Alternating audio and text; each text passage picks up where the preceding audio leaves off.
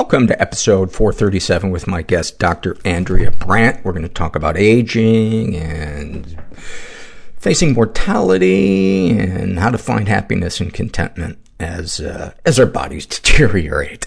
My name is Paul Gilmartin. This is the Mental Illness Happy Hour, a place for honesty about all the battles in our heads, from medically diagnosed conditions, past traumas, and sexual dysfunction, to everyday compulsive negative thinking. This show's not meant to be a substitute for professional mental counseling. I'm not a therapist. It's not a doctor's office. It's more like a waiting room that doesn't suck. The website for this show is mentalpod.com. Mentalpod, also the social media handles you can follow me/the show at. We had the Patreon raffle 2 weeks ago. I made a cutting board.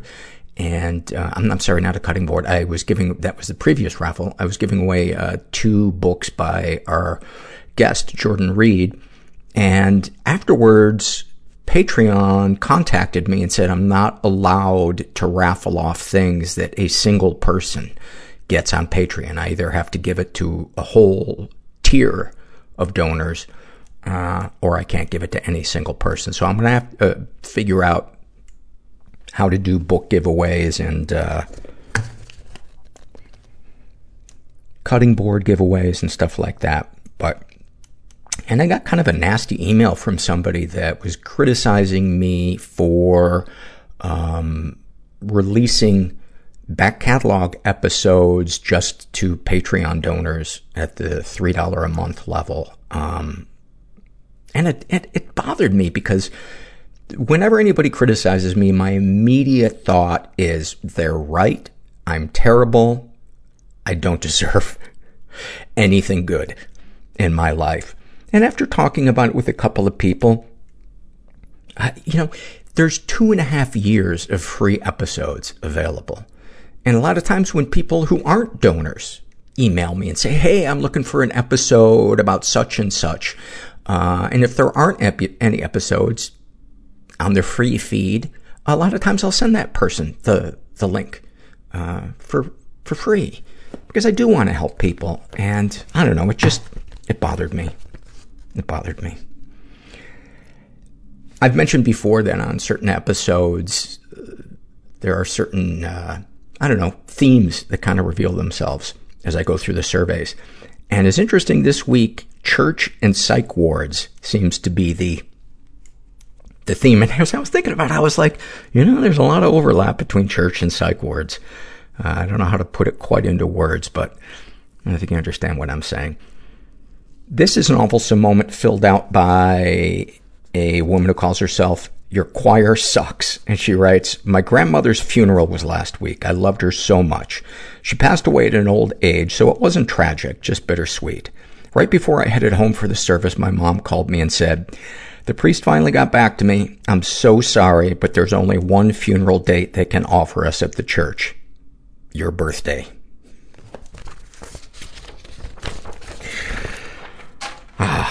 Thank you for that. This is a struggle in a sentence filled out by a woman who calls herself I Vape in Airplane Bathrooms. And about her self-harm, she writes, I already have too many scars. What's one more? It's easy to cover up. No one needs to know, but I know. I have to look at my scars every day. Every single day. About her PTSD, I can't go to churches anymore. It's stupid. But even the idea of being in a church makes my skin burn with shame. It's not religion, just churches. I flash back to 5 years ago, and all I can think about is, please stop. That's heavy. Thank you for that. Tony fills out a struggle in a sentence survey, and she's a recovering Mormon who struggles with depression, bulimia, compulsive eating, love addiction. And snapshot from her life, she writes, being torn between what I thought of as the, quote, good girl and the bad girl, unquote, splurges of being simply me, myself, and I, the shame of being a sexual girl and feeling dirty and bad because of it. A lot of people have shared about their experiences with religions, and I hear a lot about different religions, but I don't really know that much. I was raised Catholic, but So I decided to go to the one place where you can get the truth about different religions. I went to Yelp. Tom W. writes about Catholicism. I went for the first time Sunday. I didn't know what to expect. I had heard very mixed reviews, but everyone was polite, and while the people on stage had fun, Vegas-y costumes, ultimately they failed to deliver. I came feeling good, but after the speech in the middle, I left depressed. The sparkly robe guy said something about me being born bad. What the fuck? Plus it went on forever. The show could have easily been an hour shorter. The music was uninspired and also depressing. They should sell some of that gold and get voice lessons. 2 stars. Vicky R. writes about Islam. I kinda liked it. People were very welcoming and seemed pretty humble. The call to prayer loudspeaker needs replacing and lacks mid-range. I knew a little bit about it, so I brought my yoga mat, and when we did child's pose, I threw in a little downward dog, which I guess wasn't cool. I also got the feeling yoga pants are frowned upon. I could feel myself relaxing, though, which was pretty sweet. I'd try it again, but 5 times a day seems excessive, especially for someone with no sense of direction. 3 stars. About the Baptist Church, Heather B. writes, great music, terrible air conditioning. I wasn't familiar with many of the songs, but they were really soulful. The singers clearly listened to a lot of Hozier. The head speaker guy doesn't need to be so loud, but then again, maybe he has to because people kept talking over him. I tried shooting dirty looks and even saying, do you mind? But it didn't help. I even complained to the usher, but he was busy helping a lady who fainted. 2.5 stars. This is from the Psych Ward Experiences survey, filled out by a woman who calls herself Psych Nurse. And she writes, some of the nurses really don't give a shit. Some are burnt out, and she is actually a psych nurse, or at least used to be. And she just wanted to say her piece about working at one. Some of the nurses really don't give a shit. Some are burnt out. You don't pick your hours. If anything, you are forced to do overtime or lose your job. And if you have a heart in your body, this shit is hard to take day after day and burns out and numbs you.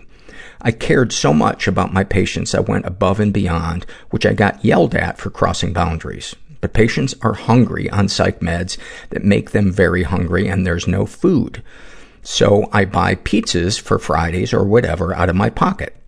I sat and talked to every patient as much as I could, educating them about meds or their diagnoses and the basics of being hospitalized. I gave a shit. I burned out. I took a few years off doing something else, but as a nurse, you're always dealing with your patient's psyche, so you are always a psych nurse. And I think that's a plus. A few years later, I missed my patients, but ended up working in a male prison psych ward. I lasted a few months, but they really were unhelpable, hopeless, helpless, and didn't even want to get better because they are mostly lifers anyway. Non-med compliant and so many sociopaths, not to mention being masturbated to all day long and almost getting gassed, which means having a cup of piss, shit, and cum thrown at your face. I ran too fast, but yes, I left there. I now work in pediatrics, and I never liked kids, but it was my savior job after the prison. I love it. I deal with children that have mental illnesses as their care coordinator, and it's great. But some facilities, if not all, take their nurses for granted, burn them out to no end, and expect nothing more than a robot. That's what they get. When I started to feel that way, I left. Others keep going, becoming resentful towards their patients, and that's not okay.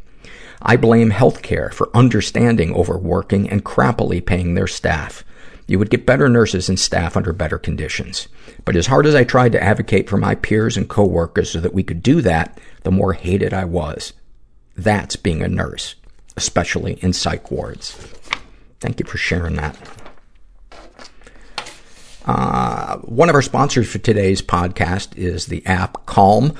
We talk a lot about finding ways to release stress and improve the quality of our lives, and Calm is the #1 app for sleep. Sleep deficiency does serious damage, not just to your brain, but to your body as well. When we're sleepless, we're more prone to accidents, weight gain, depression. With Calm, you'll you will discover a whole library of programs designed to help you get the sleep your brain and your body needs. Like soundscapes and over 100 sleep stories. Slow down, Paul. Just slow the fuck down. Go to the app right now, Paul, and chill the fuck out. I had way too much coffee. Sleep stories narrated by soothing voices like Jerome Flynn from Game of Thrones and Stephen Fry. So if you want to seize the day, sleep the night with the help of Calm. Right now, you guys, the listeners, get 25% off a Calm premium subscription at calm.com/mental. That's CALM.com/mental. 40 million people have downloaded Calm.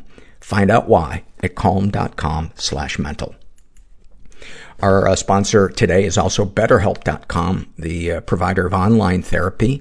I'm a huge fan of it. I talk about it every week, and I love it. If you've never tried online therapy, there's something really nice about not having to get in your car and go to therapy, but also being able to have a face-to-face conversation if that's the medium that you choose. You can also do chat, live text, phone, email, whatever you want. You work it out between you and your counselor. So if you want to investigate it, go to, and by investigate it, I mean as a licensed law enforcement officer.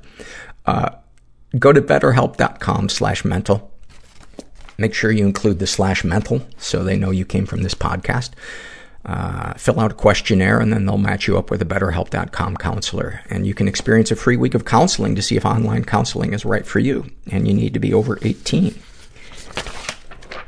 And then finally, this is an awfulsome moment filled out by a woman who calls herself Jesus fucking Christ. And she writes, my mother, in a miraculous moment of vulnerability that I never expected to see from her, admitted she may be depressed. I said, I think that's likely, as everyone in our family is depressed and has gone through a lot. As soon as I suggested the pro bono therapist my own therapist referred for my family, my mother cut me off and said she was going to remodel the house so that there would be, quote, no more bad feelings.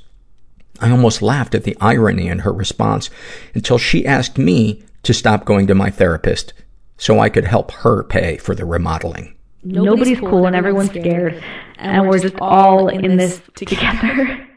There was no joy. Overeating. Apathy doesn't leave any marks. Numbing out. Physically. I wish that I was a girl. Panic attacks are so violent. Rudderless. They were mistaken for seizures. Shock hook in my neck. The TV was talking to me. Romantically, I am becoming the woman that I feared. He said, there's going to be a second hunger strike. Nothing's real. And I'm going to die. Sometimes I just go, hey, I can't deal. Just beyond broken. I want out. I have to, fantasize about the person I'm with. I'm going to stab him. Fucking someone else. It's okay to be different. That I don't want to die is a miracle. To be weird. I'm so happy to be here. I'm going to help you one day. People are going to love you for that. It takes a lot of work to heal. It's hard being a weird kid. Sometimes you don't realize how fucked up something was until you feel the opposite of it. You will just never see what you're not looking for. I didn't know how to break up with him, so I just transferred schools.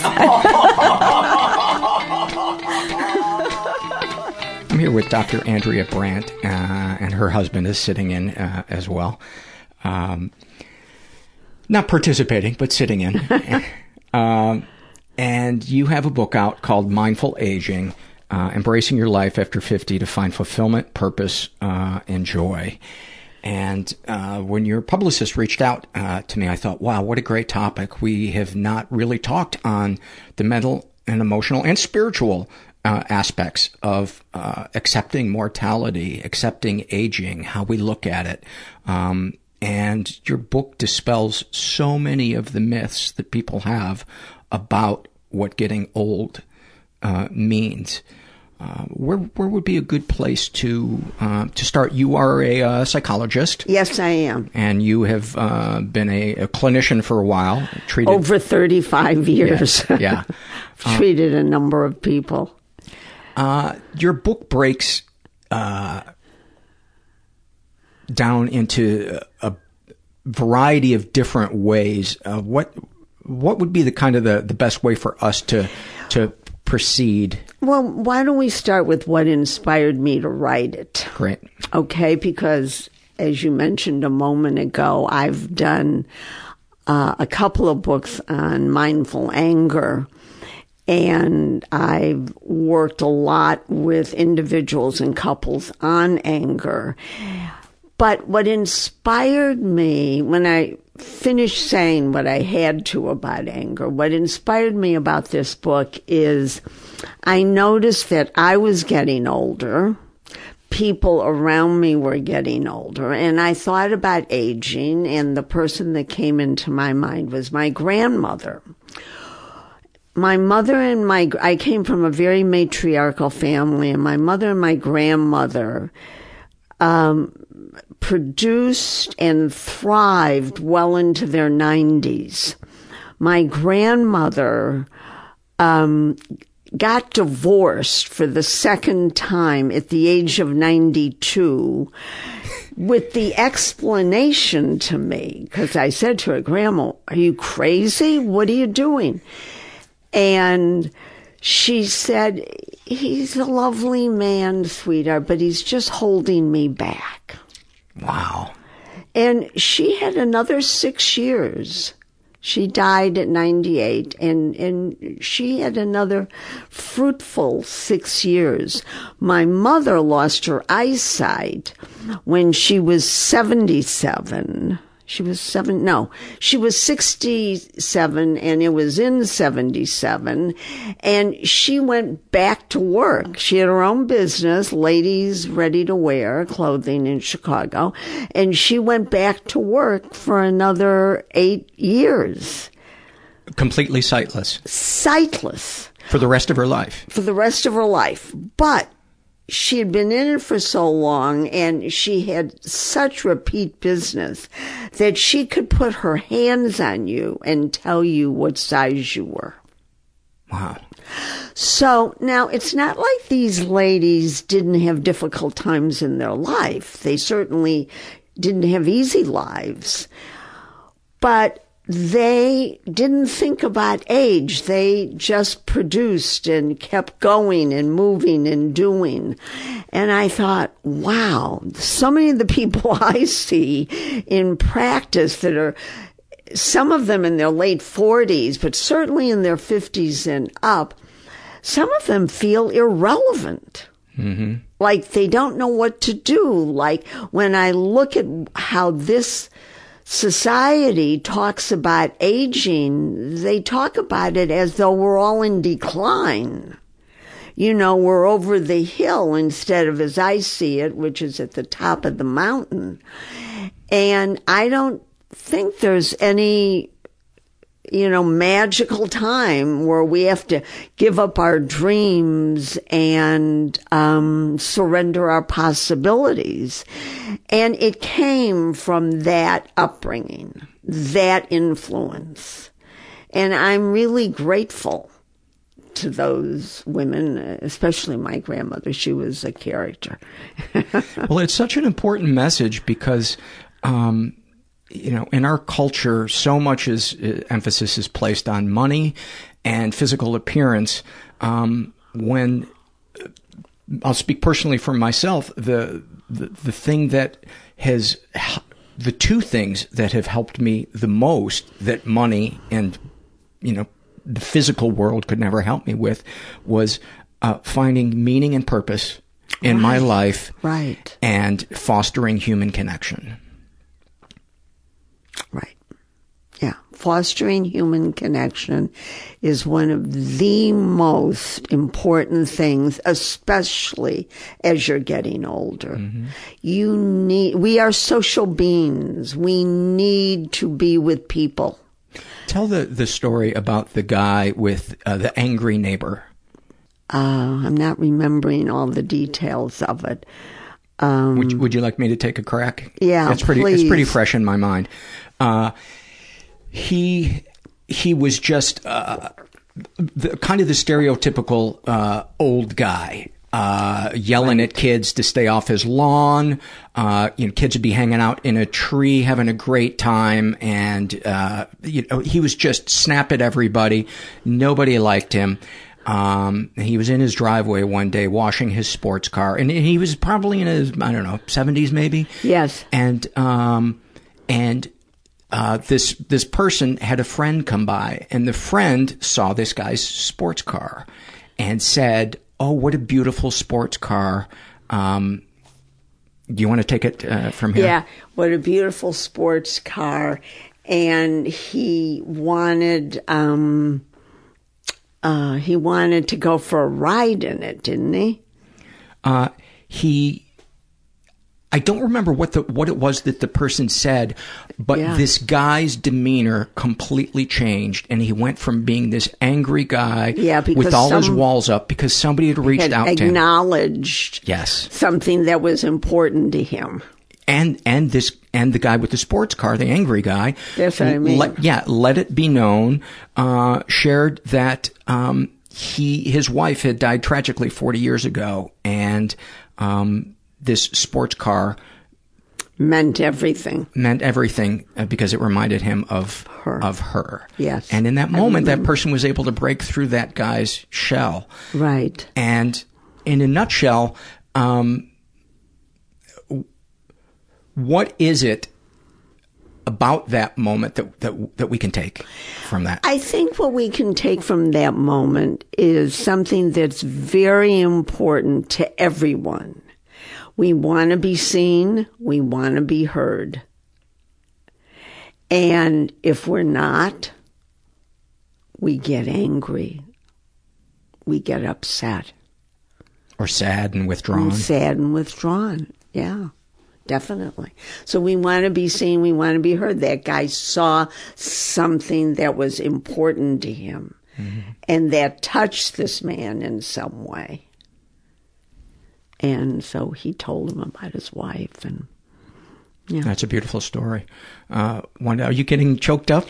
A little. I mean, I didn't remember it so clearly because I wrote it so long ago, and there's so many other stories, so many recent stories that I've heard that it's a little jumbled. One of the things that I love about your book is there are so many real life examples of the things you talk about in there. And to me, to really get through to somebody with these concepts, it has to be made real. Otherwise, it's just academia. Right. I don't like academia. I mean, those are the books I put down very quickly. Yeah, tell me a story. That's Yes, and write it in a way that I was just referred a woman who went through all the schooling to become a therapist and didn't know if she wanted to be a therapist. And I said, "Well, what are you reading?" And she gave me the name. I don't want to give the names, but she gave me the name of a couple of books, and they were so academic. I thought, you'll never decide to become a therapist if you read those books. These are the books you have to read. Yeah. They'll make sense. They'll move quickly. You'll be able to relate to them. Yeah. And maybe you'll want to become a therapist. Yeah. Those are the books that touch you and say something to you. Do any stories come to mind that you could share as examples of the points that you try to get across in your book about how we view aging, how we view mortality? Yes. Something happened to a dear, close friend of mine just recently, as a matter of fact. She was separated from her husband and met a man, and he was in his 80s, she was in her 70s. So it's never too late. Mm-hmm. Okay. That's lesson number one. And they had this wonderful, meaningful 6 months together. She went back east for a holiday. I think it was a Jewish holiday, and got a phone call that he had been killed in a car accident. And she, of course, was devastated. And she called me about it. And we talked about it. And it's not like she hasn't had people die in her life, but no one that had touched her quite like this. And she said something interesting. She said in a subsequent email, she said, I'm trying to come to terms with the finality of it. And I thought to myself, I don't think we ever come to terms with the finality of death. It's something that we live with and have to accept. But it's not like we can come to terms and put it in a little box and say, okay, I got that. You know, I'm never going to see him or her again. Well, in your book, you talk about taking that existential dread, a fear of our mortality, and using it. Talk about that. The things that we fear the most, like mortality. There was a woman in the 80s who wrote a book, Dr. Joyce McDougall. It was called Theaters of the Mind. And she said we spend 98% of our time on Earth denying and avoiding mortality. Now, that's a hell of a big number. That seems a little low to me. What's funny. Her secret? 98%. I'm trying to get it down to 99. I need a vacation. Go ahead. Yeah, 98%. And I thought, wow, you know, I was right along with her until I got sick somewhere in my early 60s. And it was a wake-up call. And it occurred to me that we're all afraid of mortality. We're afraid of a lot of things. You know, fear is with us at all times. But if we don't talk about it, if we don't feel it, if we don't feel our feelings, it just stops us. Mm-hmm. Stops us in our tracks, doesn't allow us to move forward. And mortality is no different. You know, we have to talk about what it means. We need to, as we get older, do something, involve ourselves in something spiritual. I believe in all kinds of things that are not measurable by science. You know, most of the good stuff isn't. Yeah, right. My colleague friend who I quote in that book, when her husband died and she had that dove show up outside her window. I believe in that. I remember when my mother died. In the city of Chicago, she was buried. And it's a pretty busy city. You don't I'm from there. What? I'm from there. Oh, me too. Yeah. You don't have wild animals roaming around Chicago. But unless you count people. Yeah, that's true. But in the cemetery, right over, here was the grave, and right over there was a wolf. Wow. Wow. Really? And I kind of went like that to my husband. I said, look at that. Wow. So, I mean, my ex-wife, who is not a quote-unquote spiritual person, doesn't practice any particular sort of thing, and we had a dog that was our little baby boy, and he died about 6 months ago, and she said the next day there was, I think it was a hummingbird or something that wouldn't leave her alone. Right. That was just right in front of her. Right. And I hear so many stories where people talk about that. Now, that's an example of where, you know, there's something ethereal beyond our understanding, it's but we feel it. Than us, larger Paul. than us. Some type of structure in the universe that reminds us we don't know it all. Right. And maybe it's not everything that we're afraid of, maybe isn't necessarily bad. How do we work towards embracing that in our daily lives? Well, I think we need to practice mindfulness. Okay. Because a lot of people hear the word spirituality and they immediately think of church and they shut down. Well, yes, of course. And myself included. You know, I would too. I am not for organized religion. I think organized religion really screws up a lot of people. Yeah. Okay? I've seen it. But whatever it is for people, I have no judgment on whatever it is they want to choose. So it could be music, it could be nature, could be human connection, volunteer work. Absolutely. Be a mentor. Do something, give back, create your little special corner of the world. But I think that it has to be something that's meaningful to you.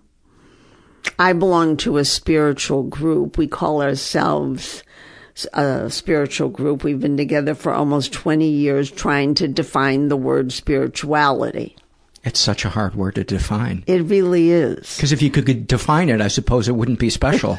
Right. You know, I heard somebody say one time in one of my support groups, if God was small enough for me to understand, it wouldn't be big enough to help me with my problems. Exactly. You know, so for people to kind of get the larger essence of mortality and spirituality, they've got to slow down. They've got to practice, learn about mindfulness and practice it. And mindfulness is that exercise, if you will, where we drop down, we slow down and we drop down to our internal world. Because I believe most people go through life in a trance. I don't think. In fact, I found a quote once, and I show it when I go around the country and teach, that 47% of the people in this country have no idea what they're doing. By the minute, by the day. They don't pay attention. I think there's room for improvement. That's frankly. Yeah. And I prefer to think of people not as good or bad, but as healing, wounded, awoken, or asleep. Yeah. Yeah, no, I don't think they're good or bad. But I do think they're in a trance. Absolutely. Because they're not paying attention. They're trapped in the past or obsessing about the future. Exactly. You know, wanting a better childhood. They're not going to have a better childhood. It just isn't possible. And can you imagine what they would charge? Yeah, right. Let me tell you. Oh, I hazard a guess. But, to be mindful means that you are following in a mindful way with your mind and your body, your moment by moment experience in a very non-judgmental way. And that's the key word, to be non-judgmental. And getting the information from your insides, which can tell us how we believe about something, how we think about something, how we feel about something, what our sensations are. Our sensations tell us what's really going on with us. And then, of course, we see what emotion goes with that. And that's wonderfully important information that we need to have, that unless we're being mindful, we don't get it. We don't. It in many ways, I kind of view it as, you know, a radio dial is, you know, if you're off just by a little bit, you're not going to get any information. But if you tune it just right, the universe has a way of speaking to you and through you. It's hard to put into words, but David Lynch has a book about how the best ideas come often through getting quiet, getting still, clearing your mind and not judging what it is that you're thinking. Exactly. One of the biggest challenges in learning mindfulness is to stop telling yourself, I'm not doing this good enough. I'm not doing this well. What's so wonderful about mindfulness is it gives you room and space to come up with other behaviors and other thoughts and other beliefs, where prior to doing mindfulness, most people are locked into habitual behaviors. Doing. Yeah. It's what, you get up in the morning, you're a guy, you're going to take a shower, you're going to shave, eat breakfast, do something that looks like that. Women put on makeup, they get dressed, they have breakfast, get the kids ready for school, go to their job, whatever. But it's habitual. Nobody's thinking. So I tried something different because I know that about myself, that I will get in that routine kind of thing. And so I try, when I brush my teeth at night, I try to stand on one foot. Just to become, not just to become mindful, but also it helps me. I have a bad left ankle, so it helps me balance better. But it gets me in the moment. Mm-hmm. My therapist had me using my opposite hand throughout the day. Right. Which you can't help but bring you into the present moment. Right. I think mindfulness is essential for a good older age, a happier older age. And is it fair to say that at the heart of mindfulness is getting in tune with your senses? Hearing, smelling, all of the above, which then gets you out of the rumination. Truly, the thoughts ping-ponging around in your brain. I had this moment where I was at a coffee house a year or so ago, and I thought, man, I'm in one of those doing modes, and I just felt like. You know that feeling when it's almost like the 60 minutes clock is going and you're just 3 steps behind the universe? Right. And I thought, you know what? Maybe I'm not. Maybe it's my perception that I'm behind and I'm not doing enough. And maybe what I need to do is just the opposite. Mm-hmm. And so I put my laptop away and I just sat in this chair at this cafe and I just looked around. Right. And I looked at the birds, and and there was this beautiful flowering plant right in front of me that I go to this place every day. Right. And I'd never noticed it before. And I took a picture of it, and I looked at it up close, and I looked at all the different branches, how this branch was a little different than the other one. And in that moment, all of the stress went away. And it's so counterintuitive to do less sometimes when you feel like you should be doing more. How is that different, though, than procrastinating? Oh, I don't think that's procrastination. No, but I mean for the listener, how is I suppose because there's no judgment in procrastination, you're judging yourself for you're judging, you're on your tail about not doing something. But procrastination, yes, you're on your tail. But you're also not being passive when you're doing that. You're being in the moment. Right. And you're awakening. And you're awakening, and there's no greater value. Right. Because procrastinating, you can still be unconscious. Oh, gosh, you can still be trapped in the future or the past. Right. Definitely. So it's about bringing it into the present moment, using your senses. And you need to also be flexible. A lot of people get locked in and they don't know how to say, oh, I'd like to do that, but, I have to do it at this time. or it won't get done or something. It doesn't have to be done at that time. If it's your dream and your passion, you can do it anytime you want. Just decide on what time works best for you. Yeah, in your book you said Frank Lloyd Wright, who was one of the greatest architects ever, right, was the most prolific in his 60s and 70s? No, like he was the most prolific between 60 and 90. Wow. Isn't that amazing? I just heard today, I think on something on my web, or maybe it was Meet the Press, where just last week at that election on Tuesday, in New Jersey, 93-year-old mayor in some small burg in New Jersey. I thought it was fabulous. At 93, he said, enough is enough. I got to do something. Yeah, we need change. Yeah. I've waited long enough for somebody else to do it. Yeah, it's going to be me.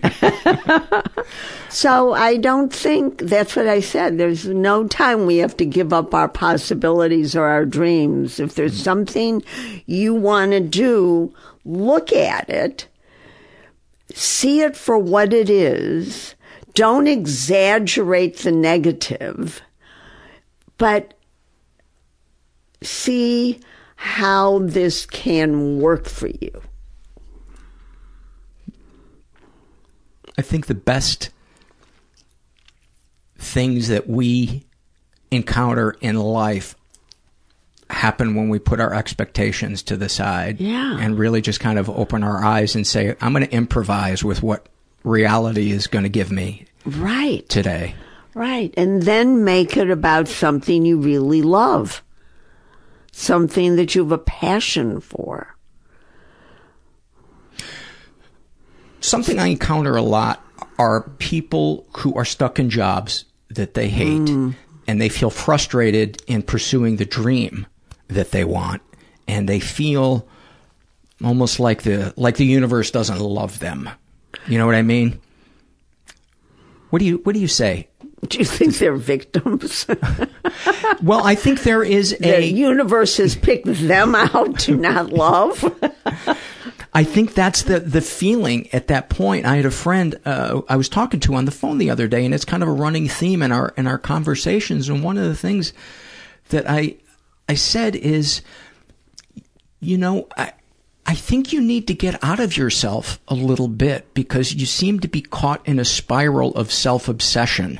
Right. And oftentimes the path to a beautiful life can be started by taking a course that has nothing to do with what we want, but how we can make the world a better place. Mm-hmm. Right.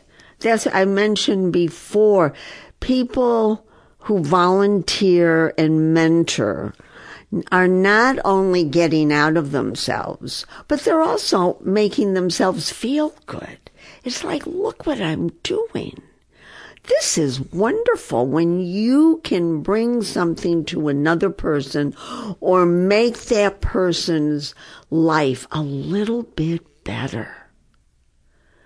To be kind, something inspiring for you and for the other. It does get you out of yourself, but I tell 20-year-olds, if you've got low self-esteem, one of the things you can do about that is go volunteer someplace, help someone out. Perform esteemable acts. Yes. Yeah. Exactly. And if you think about it, it makes total sense because we've all experienced doing the right thing and feeling a sense of calm and peace afterwards. Right. It doesn't cost anything to do the right thing. Not at all. But we're on this treadmill where we think that we have to get to a certain place in our career, get in a certain amount of material goods, or find the perfect partner, and then we will be. It's always, okay. And then I get out of college, and when I get out of the army, and then, it's always we're putting it off sometime instead of what about right now? No one is in the moment. I was reading an interview with Steve Case, one of the founders of AOL, And this was, years ago when AOL was the behemoth. Yeah. And he was at that annual conference in Davos where all the muckety mucks from around the world come. And he was talking to a reporter and he said, I come here every year and I experience the same feeling, which is that whatever room I'm in, there's something better going on in another room. And I don't know why I come here. And I thought, it never ends unless you decide. Right. That you're just going to be happy in the moment. Yeah. And I don't have to be anyplace else. I'm just happy right here. Sometimes that happens to me where I'll think to myself, well, they look like they're having a good time, and I'm just sitting here. Maybe I should go over and get that conversation. Isn't it great doing that? And I'm just looking at it and I'm saying, but I'm happy right here. Well, do you ever get up and go inside yourself? Yes, I will. In getting that conversation. Yeah, sure, I will. But no longer do I feel like I have to. I see. I don't have to. I don't have to do it because someone else thinks I should. I got you. I think I can just be happy and be with myself or be with my thoughts or see what's going on with me. Mm-hmm. I think, one of the things I've noticed is that we are living longer and healthier. And in my book, I called that the longevity bonus. And it feels to me to be a time that is about you. Not what somebody else thinks you should do, mm-hmm. but what you want to do. And I think that's really important. And not that I was thinking about that when I was thinking that I was looking at that conversation and sitting in my seat and being happy with that. I wasn't necessarily thinking about that then, but I was thinking about how many years. I was thinking about your friend who was obsessed with not feeling good about himself. Right. Being frustrated professionally. Yeah, right. Yeah. And I was thinking that, this isn't a time of expectation when you're older or having to do things that other people or you think other people want you to do or the shoulds. Mm-hmm. This is really a time for you. Yeah, I think a lot of people that haven't aged don't realize the beauty of learning what you can shed. Yes. And shedding it. Shedding it. It is, I used to think that I had to become something different. 90% of getting to where I wanted personally inside was letting go of who I thought I needed to be to survive, be safe, be loved. Right. And it's one of the things when people say, well, what do people have to give up that they don't need anymore? One of the things they have to give up is that indomitable self-talk. Oh, my God. The negative self-talk. Negative self-talk. We make ourselves crazy. The moment we find something we love, in comes that voice that says, well, be careful, you never know. It's got this hazard, you need this contingency. Come on. Who says? Where is it written? A couple other ones that I think are, you need to have everybody love you. Right. That one will kill you. Yes, yes. Why do it if you can't do it perfectly? Well, there's no such thing as perfection. Because you'll only look for flaws to be sure you can fix whatever it is that's wrong. What are some other ideas that we shed? That we should be good at everything, and if we aren't good at everything, we're a failure. And we need to keep all agreements. Now, I don't want to be flip about that, because I do believe agreements are important. But sometimes shit happens and we can't keep an agreement. And I think that's where flexibility comes in again. Mm-hmm. You know, you mean an agreement you made with somebody, or an agreement we made with ourselves? No, an agreement we made with someone. Okay. You know, because agreements are important in terms of connection and friendship and relationships. They're really important. But sometimes, for whatever reason, we can't live up to it, even though we think we can or thought we could. And so there's got to be some room for that. And I also think that that's a good opportunity to work that muscle of having difficult conversations with people, mm-hmm. which there is no really true growth or intimacy, I believe, if you don't learn how to have difficult conversations with people, to do it diplomatically and lovingly, but not being a doormat, advocating for yourself, but not being unnecessarily harsh. And it's that gray area that I think is so challenging for us. And so we go to the black or white thinking. You just said what I say at all my workshops that I give when I go around the country, because I'm basically at this point talking about mindful anger. Mm-hmm. And passive aggressiveness. And one of the things I say to people in my office, as well as to people in other parts of the country, is that conflict, argument,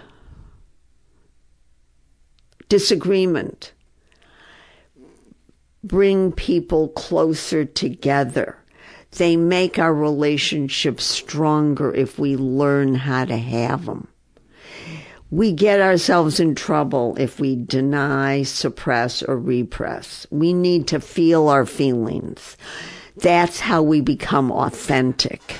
You can't be authentic if you're afraid to tell somebody that might make something that might make them unhappy with you. That's a bad precedent to start, you know? One of the things that helps me start off a difficult conversation with somebody is saying something nice at the beginning of it, reminding them that they're important to me, and I wouldn't, and let them know that I'm struggling to express what it is that I want to express, but because you're important to me, I don't want to just bury this. I want to have a healthy relationship with you. So here's what I'm feeling. I'm feeling this. As opposed to saying, you know, you always do this, and... Oh, yeah. Always and never. Yeah. But you're saying something very important, which I believe in, and that is you're wanting to preserve the relationship and take care of it. Yes. That's why you're going into that sketchy, scary area of conflict and disagreement. If you didn't care, you wouldn't be going there. Talk about when two people are disagreeing. Let's say they're people that are living together, and one person is really uncomfortable with how the other person is expressing themselves, or just that they're having feelings. What should both parties keep in mind? The person who's having the overwhelming feelings and the person who is made uncomfortable by seeing somebody close to them have uncomfortable feelings. What are some things to keep in mind? Well, keep in mind that the person having the overwhelming feelings, that it's their feelings. And you don't have to fix them, because that's not going to be helpful. All you need to do is listen and hear them and acknowledge them and validate them, which doesn't mean you agree with them. You validate their feelings. You validate their feelings. You're not validating their reality, their take on perhaps a situation. Or even agreeing with them. Right. Yeah, you're not doing anything like that. But validating, nobody gets validated enough, in my opinion, you know? I couldn't agree more. Look, I just validated you. Yes, thank you.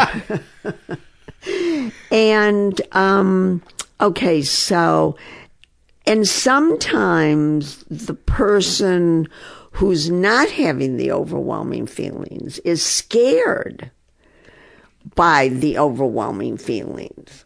Oh my God, they want to fix it. They want to make it go away. They really love the person, care about the person. They don't want them in such pain and heartache. Especially if something from childhood is being triggered, because it reminds them. Exactly.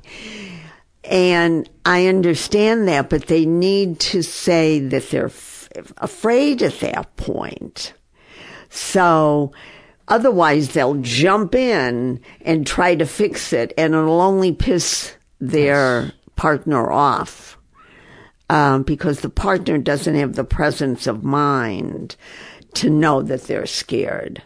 Though if it's a long-term relationship, they might have some sense that when they get into heavy-duty feelings that the partner gets scared.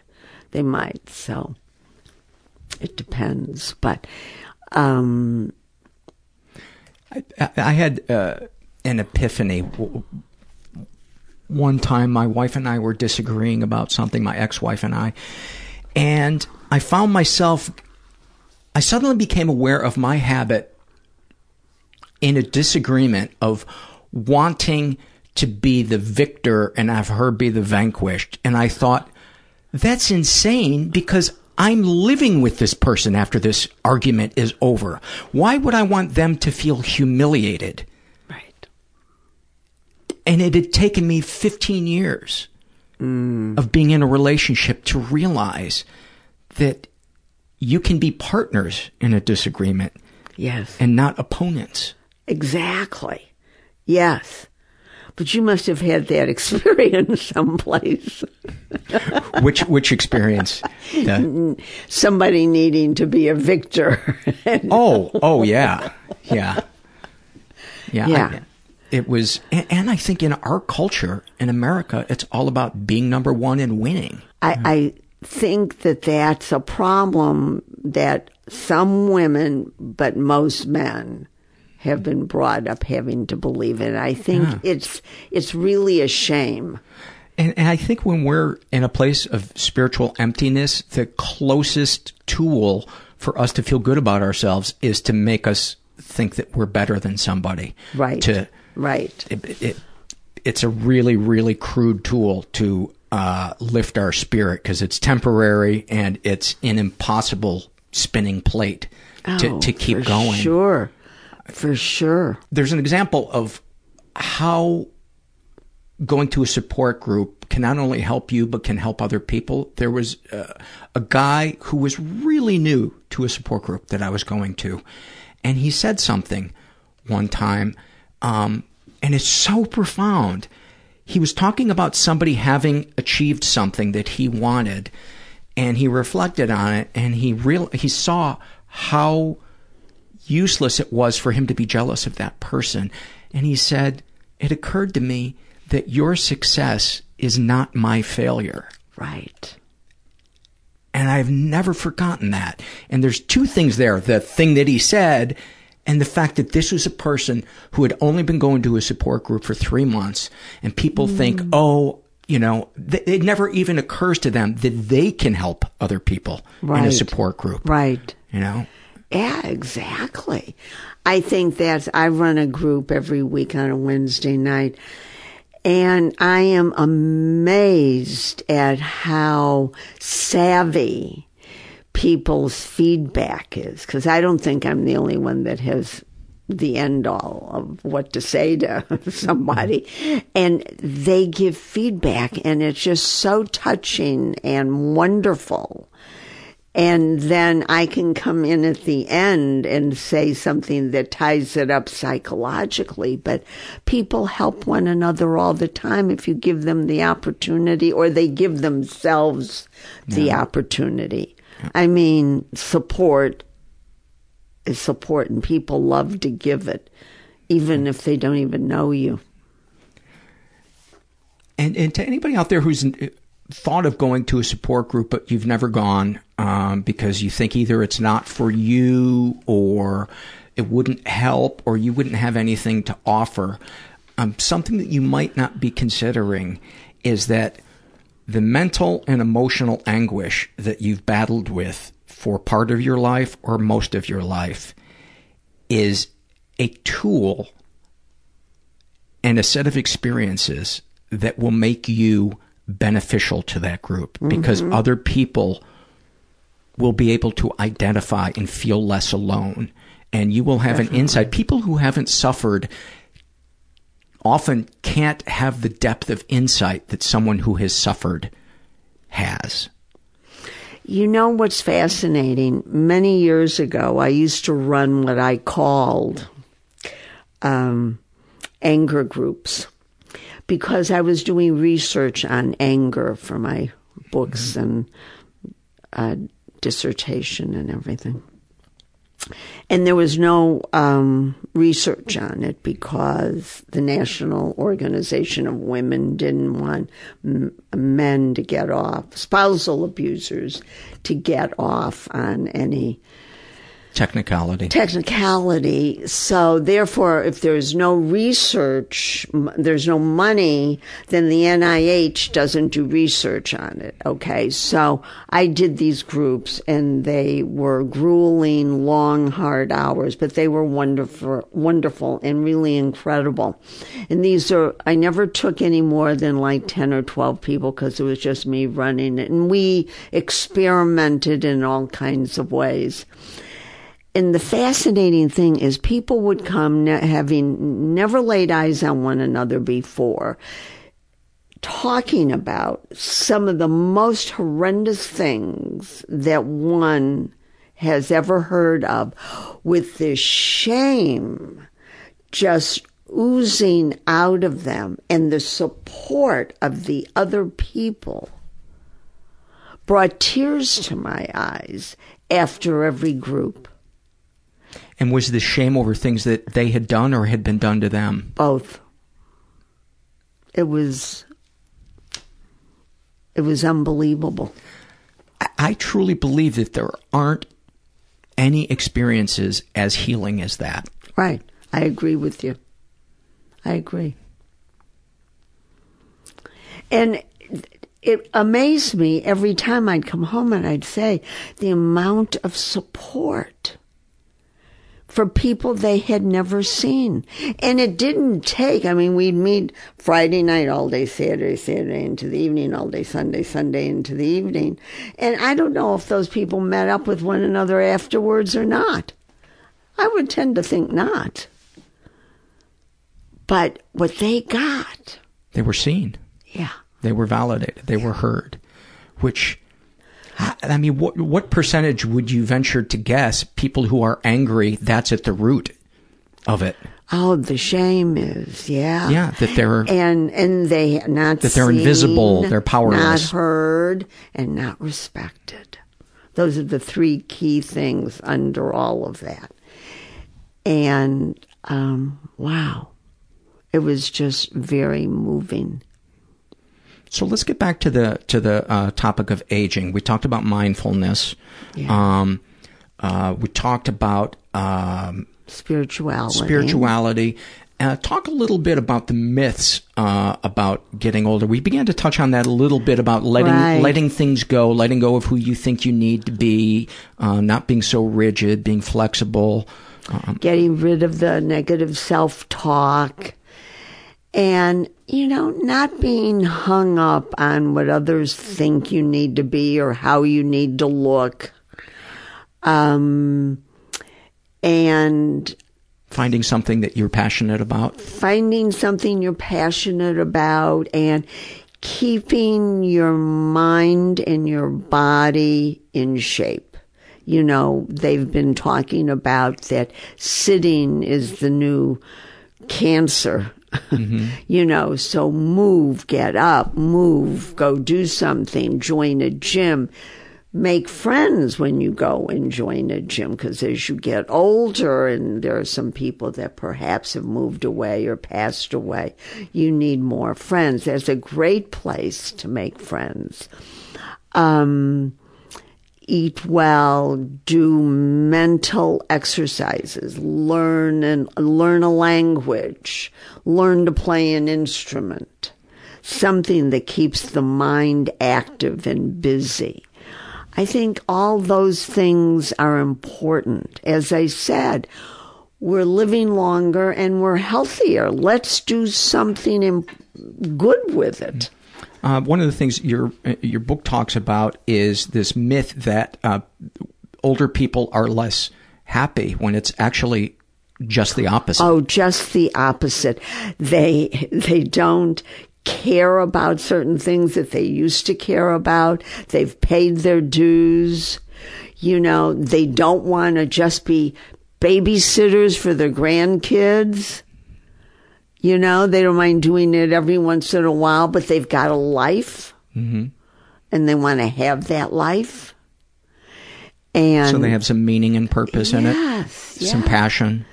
I had someone say to me the other day when I said, well, next week is going to be Thanksgiving, so we need to change our time. Can we meet at this time instead of that time? And she's an older woman. I think she's in her 60s. She says, well, I ice skate twice a week. I thought, oh my God, I could barely ice skate when I was 12 because of my ankles. But I said, oh, well, I don't want to get in the way of your ice skating. But I mean, she has got a commitment to ice skating. And I think it's terrific. Yeah. So those are things people need to do, and that keeps them happy. I have been playing hockey since I was 8 years old. Yeah. And I feel the exact same way every time I lace my skates up. An excitement in me that I can't wait to get out there and join everybody. Right. What's going to happen? It's... Yeah. I feel great afterwards. It's a way to bond. Yes. You play with the same people? For the most part. Sometimes people come in and out. It's a way to love my body because I can see what my body can do. I feel graceful. I feel the masculine side of me. Yeah, it's fantastic. I hope to be able to do it until the day I die. Well, listen, there's somebody in my book, right, who started doing marathons at 90. Wow. And just did another one at 97. Wow. Yeah, we did a lot of research for some of those examples. May I ask how old you are? 77. Okay. What are you experiencing at 77 that you wouldn't have imagined when you were 30? Well, I don't feel 77 at all. It's kind of amazing to me. I would never thought at 30, at 30 I looked at my grandmother was still alive, and I was, she didn't die till I was like 35, and You were the cause of her death? No, God knows. 98 was the cause of her death. But everybody looked so old at that time, and though, my family was busy making money. They were Depression kids. They were making money and having their own businesses, my father included, until he died. But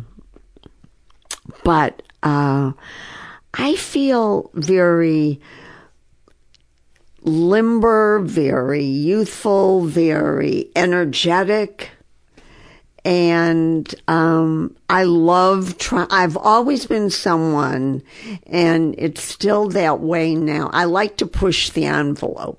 Shitty childhood, I like to think of it as a forced gym membership for the soul. Yeah, right. Once you decide that you're going to heal and take your power back and be your authentic self, you discover that you could not have done it if you hadn't been in that horrible, painful place. Because who would have done it? Who would have lifted these weights? Nobody. If you didn't have to do it to live, to survive. And anybody that's listening that feels trapped, that feels like, oh, you know, all of these things they're talking about, that applies to other people, but my lot in life is shit and you just don't understand. What do you say to that person? Energy follows thought. We have to remember that the present is where we can make a difference, and the future is always filled with possibility. We create a tomorrow we love by what we intend, believe, and do today. Dr. Andrea Brandt, thank you so much. Your book is called Mindful Aging, Embracing Your Life After 50 to Find Fulfillment, Purpose, and Joy. And Andrea's last name is Brandt. I assume they can get it at Amazon. Amazon, right. Yeah. Yes, absolutely. Well, I'd love to have you come back on and talk about anger as well, because I think that's a great topic. But, well, this was a pleasure. I enjoyed speaking with you. You're very psychological, which makes it easy for me. Oh, thank you. That's very flattering. Yeah, no, you are. Thanks. What a sweet soul. Really, really like talking to her, and such an important topic. Something that we think about so often, but we never really kind of deconstruct and say, hey, how can I look at this in a way that isn't negative? Well, I guess it's not easy.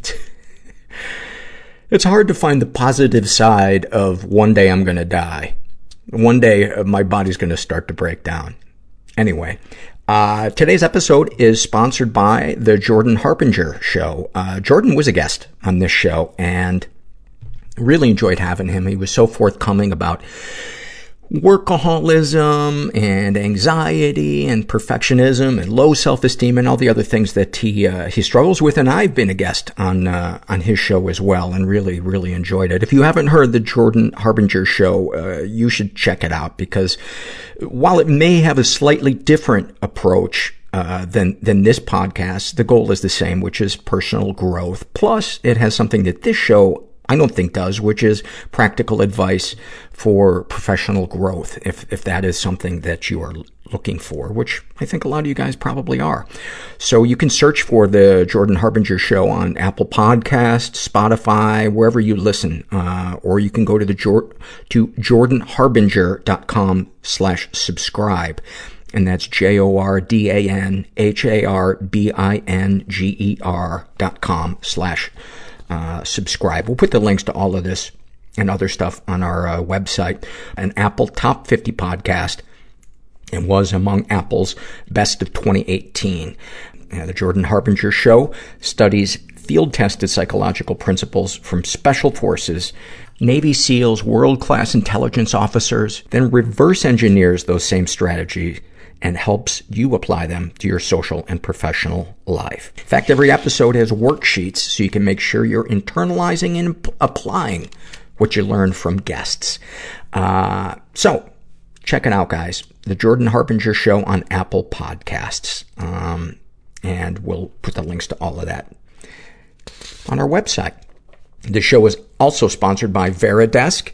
It's the world's leading standing desk solution, helping professionals maintain a healthy, active lifestyle in the office or at home. Veridesk converts any desk into a standing desk, and it's designed with durable, best-in-class materials that fit in any environment or workspace. With Veridesk, you can easily go from sitting to standing, increasing your productivity, focus, and collaboration.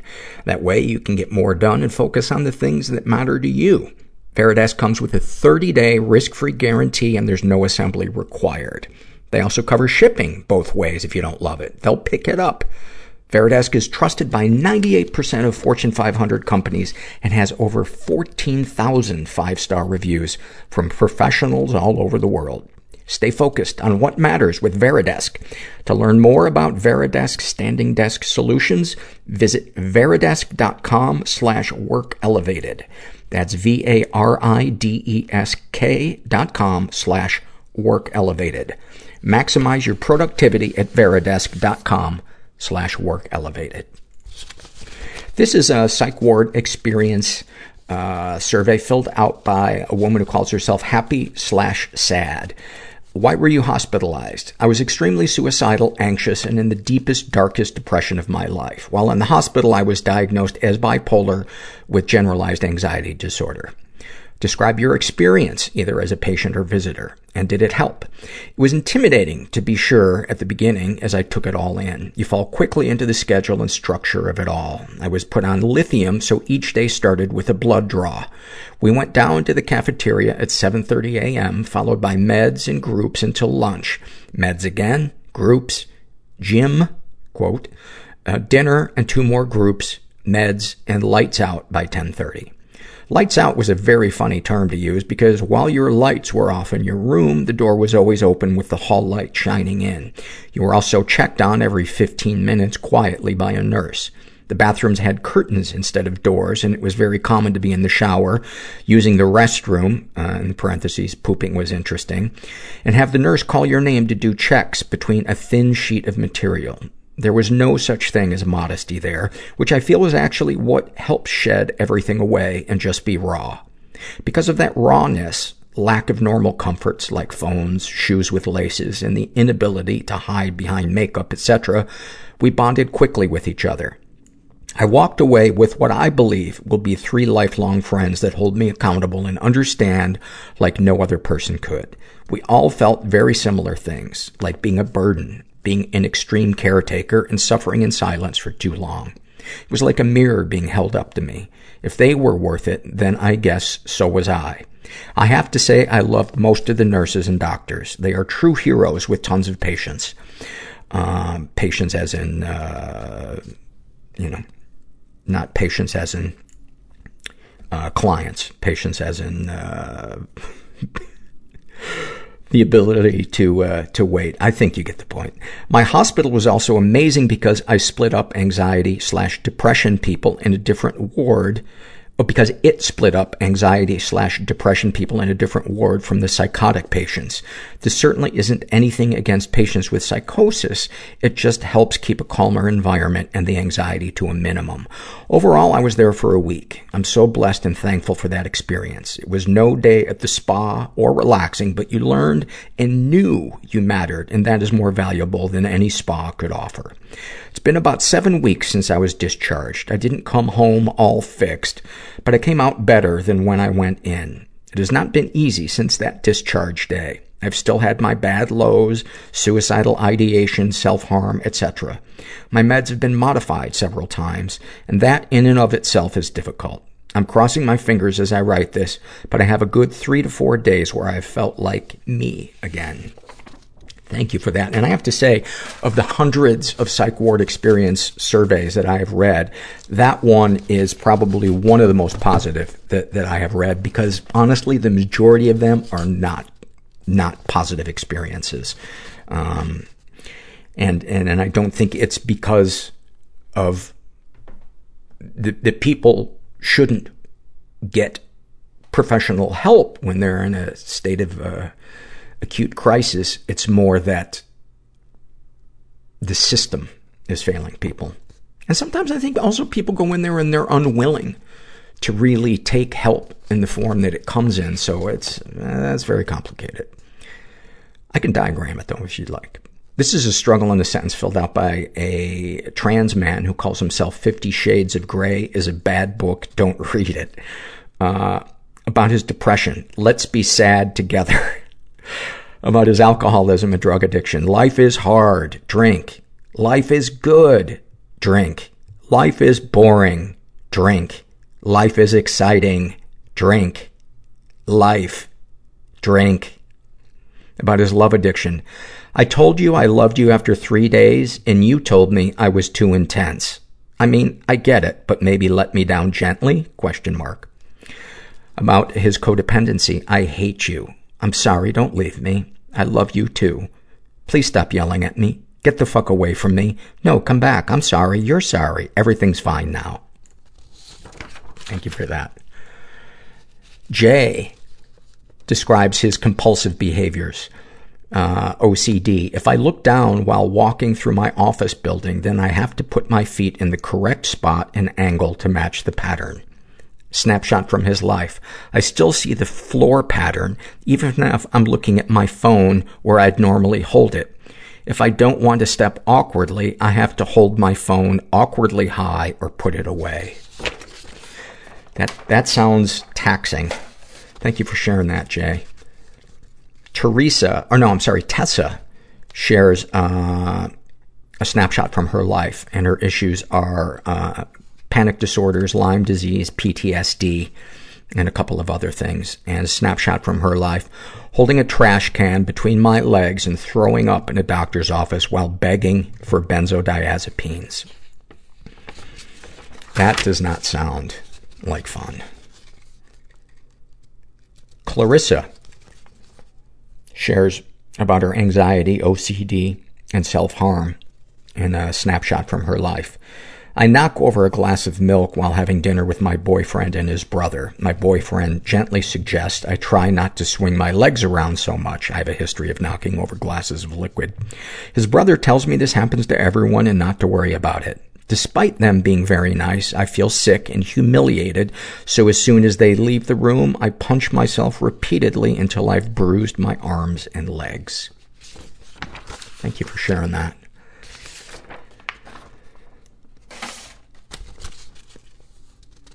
This is a psych ward experience filled out by a woman who calls herself June. Why were you hospitalized? I've been hospitalized more times than I can't for many reasons. I'm not sure what that... The majority of those instances can be put in two categories. One, being a risk to myself. Two, not having access to medication because I could not afford it. My doctor never sent the prescription in or was out of town and unavailable to sign off on a refill. Bearing in mind that I was paying some really sketchy psychiatrists out of pocket because I didn't have insurance at all. Describe your experience. The experience of being inpatient fills me with conflicted feelings. In 2014, I spent more days inpatient than I did out in the real world, and I felt extremely out of place whenever I was released. The hospital became the only place I felt comfortable being myself, showing my scars, or talking to people about the fucked up things that were going on in my mind. The hospital was also a place for bonding and occasional humor. Even now, when things get really tough, I think about how comforting it would be to return to the hospital for a week-long vacation where I can refuse visitors and get told when to eat and when my bedtime is. Then, there's the weird nostalgia. When people chat about the good old days of college, all that comes to mind for me is being in the psych ward. I remember one time, the ambience of the ward was really glum. There was a patient in solitary that had all personal possessions confiscated, refused food for 4 days, and was on 24-hour suicide watch. This was pretty normal, so I didn't think twice about it, but as anyone who has frequented inpatient wards and been on 24-hour watch knows, is that the quieter and easier of a patient you are, the less aware the, quote, shadow nurse is of doing their one job of watching you. So this guy was pretending to sleep, and it was visiting hours, so the nurses were really busy. All of a sudden, this naked man comes sprinting down the hall towards the ward exit doors, and just as the doors are about to close, he reached the handle, but the magnetic lock was too strong, and he hit the door face first. He knocked himself out completely. Everyone was confused because no one recognized this guy, and we all realized, oh, suicide watch dude had a whole escape plan this whole time. So there was a huge rise in morale because no one could stop talking about the naked cowboy who almost escaped. Cannot make this stuff up. Thank you for that. A guy who calls himself Little Green Man describes his OCD. OCD makes me question things so much. I feel unsure about the basics of who I am. It's like everything I know about myself is a Jenga tower, and one thought could remove the piece that sends it all crashing down, and I'll have to spend another day rebuilding it from the bottom. Any comments to make the podcast better? He just did the typewriter picture of a dick and balls. Gotta love it. Gotta love it. It's like you can come up with any kind of communication medium and somebody will immediately find out how to convey a dick and balls. How long after smoke signals were invented was somebody sending up a big dick and balls?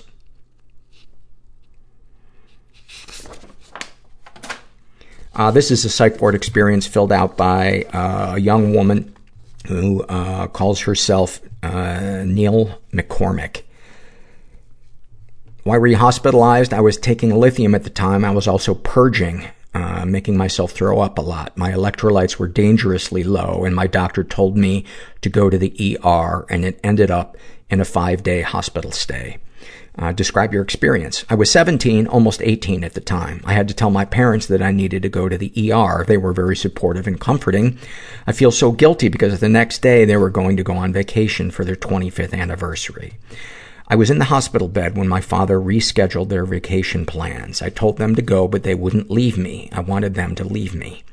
I was given an IV and later oral supplements. I was admitted with a history of an eating disorder. Because of that, they didn't ask me about anything else. Out of the 5 days I was there, I saw a psychiatrist once for 5 minutes. Nothing changed after I was discharged. I kept purging. I kept self-harming. I kept drinking until I was sick. They never asked me about it. They never brought it up. They treated what I was initially there for, but they never asked why.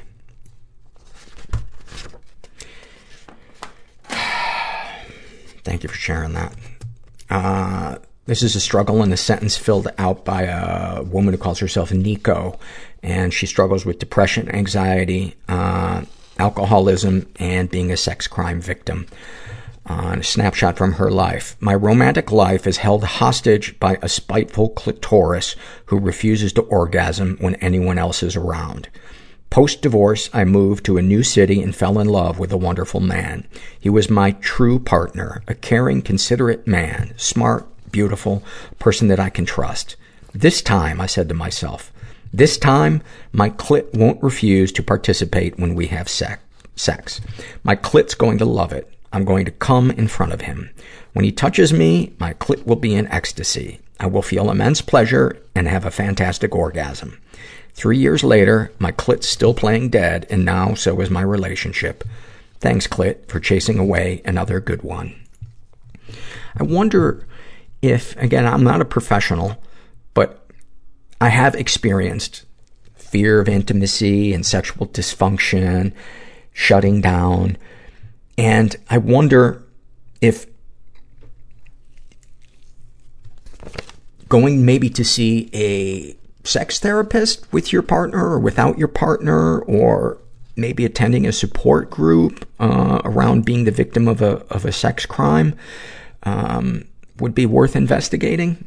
I don't know, but I just hope that you don't give up in trying to find the feelings of intimacy, that your sexual intimacy that you're craving.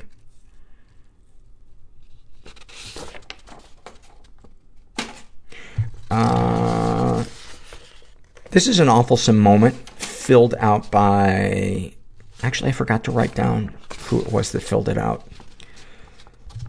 But they write, a little background. I grew up in a hypocritically religious household that would swing from being super conservative to surprisingly loose. I believe my parents, especially my mom, checked off enough Christian boxes in order to suppress the guilt and would then use that to justify their, quote, unchristian behavior when it suited them. A little more background. When I was 16 or 17, I had started going to a Bible study that my lifelong friend's grandma hosted. I'm going to refer to my friend's grandma as God's unappointed messenger, or GUM, going forward. GUM was your classic speaking in tongues. I see oil tripping down the walls. You're probably possessed, psychotic variety when it came to her faith. She would regularly get in my face with the most intense eye contact. grab my shoulders, and start to shake and cry, telling me that she had a, quote, word, unquote, for me, and that I must repent right now because the Lord came to her with this urgent message. It always made me incredibly uncomfortable, and I would say anything to get her to leave me alone. It was wildly inappropriate, and I started to go out of my way to avoid her.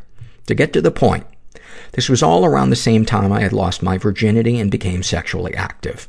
My second sexual experience was actually with Gum's grandson. My mother was starting to become aware, or at least suspicious, of my sexual activities, and called Gum without my knowledge or permission to come over to our house and have a, quote, session with me. By this time, I'd stopped going to Bible study and was completely turned off by the entire idea due to my experience with this woman. So you can imagine my surprise when Gum walked into my house and wanted to sit down with me. Gum sat with me for several hours while I sobbed and sobbed as she accused me of being tainted, a Jezebel, and an atheist. She made me say a prayer for each one of my, quote, sins and repent for having sex before marriage. She told me I would never be able to have a truly loving and intimate relationship with my husband if I didn't repent for being with a man whom I wasn't married to. She made me say the name of every man I'd slept with and say a prayer for each of them in order to, quote, sever the soul tie that had been formed from us having sex, WTF, question mark. I hope she choked when I said her grandson's name. She also accused me of being involved with the occult because I admitted to listening to rock music and doing several other things that she considered evil. She literally had a list of completely normal things that were supposed acts against God. One of the things on this list was yoga. Wow. Thank you for sharing that. And then finally, this is a happy moment filled out by a woman who calls herself Not a Failure. And she writes, I comb through my Facebook memories daily to delete posts that I made when I was in my early 20s and on meth. One day, I came across a memory from over a decade ago that said, I am a failure. I paused and looked at how ridiculous that statement was. I was only 15 when I posted that. I hadn't even tried to do anything yet. How could I have thought I was a failure? Through that dumb status update, I was able to connect an absurd statement with the negative thoughts that, in my depressive states, twisted and distorting my self-image and I twisted and distorted my self-image and my narrative. I could feel sincere empathy for my teenage self and my present self. Sometimes my past and present collide in negative ways, but in that moment, it was like I was giving my past self a big hug. That's so beautiful and such a great example of what we really need, which is self-compassion. I say it all the time, but nobody has ever shamed themselves into being the person that they want to be. And it seems counterintuitive when we grow up with that negative voice in our head that tells us we need to be more of this and less of that, and et cetera, et cetera. But there are so many things where the answer is just acceptance. Acceptance of reality and learning to differentiate between what we can control and what we can't control. And most of it comes down to just our reaction to reality. Anyway, I hope you enjoyed today's episode. I hope you got a lot out of it. And if you're out there and you're struggling and you're feeling alone, you are not. You are so not alone. And help is out there if you're willing to get out of your comfort zone and try something new. And thanks for listening. Everybody I know is bizarrely beautifully Everybody I know is bizarrely beautifully fucked up in some weird way. Bizarrely beautifully fucked up in some weird way.